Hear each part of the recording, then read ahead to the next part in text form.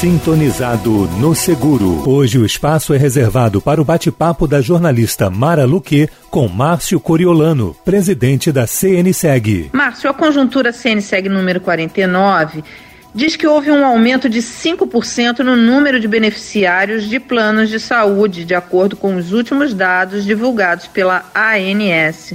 Como estão os números da Saúde Suplementar? Mara, a Agência Nacional de Saúde Suplementar, ela divulgou os números beneficiários de planos de saúde em maio deste ano 2021, que chegam agora a 75 milhões de brasileiros. Nos planos médicos hospitalares, já são 48 milhões.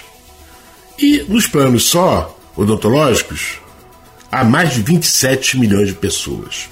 Bem, e é na comparação com o mesmo maio do ano passado que houve esse avanço de 5%, e que foi impulsionado pelo crescimento dos chamados planos coletivos médicos. Esses planos registraram, nesse mês de maio, 3,6% de beneficiários a mais, na comparação com o ano passado. Obrigada, Márcio. CNseg, a Confederação Nacional das Seguradoras.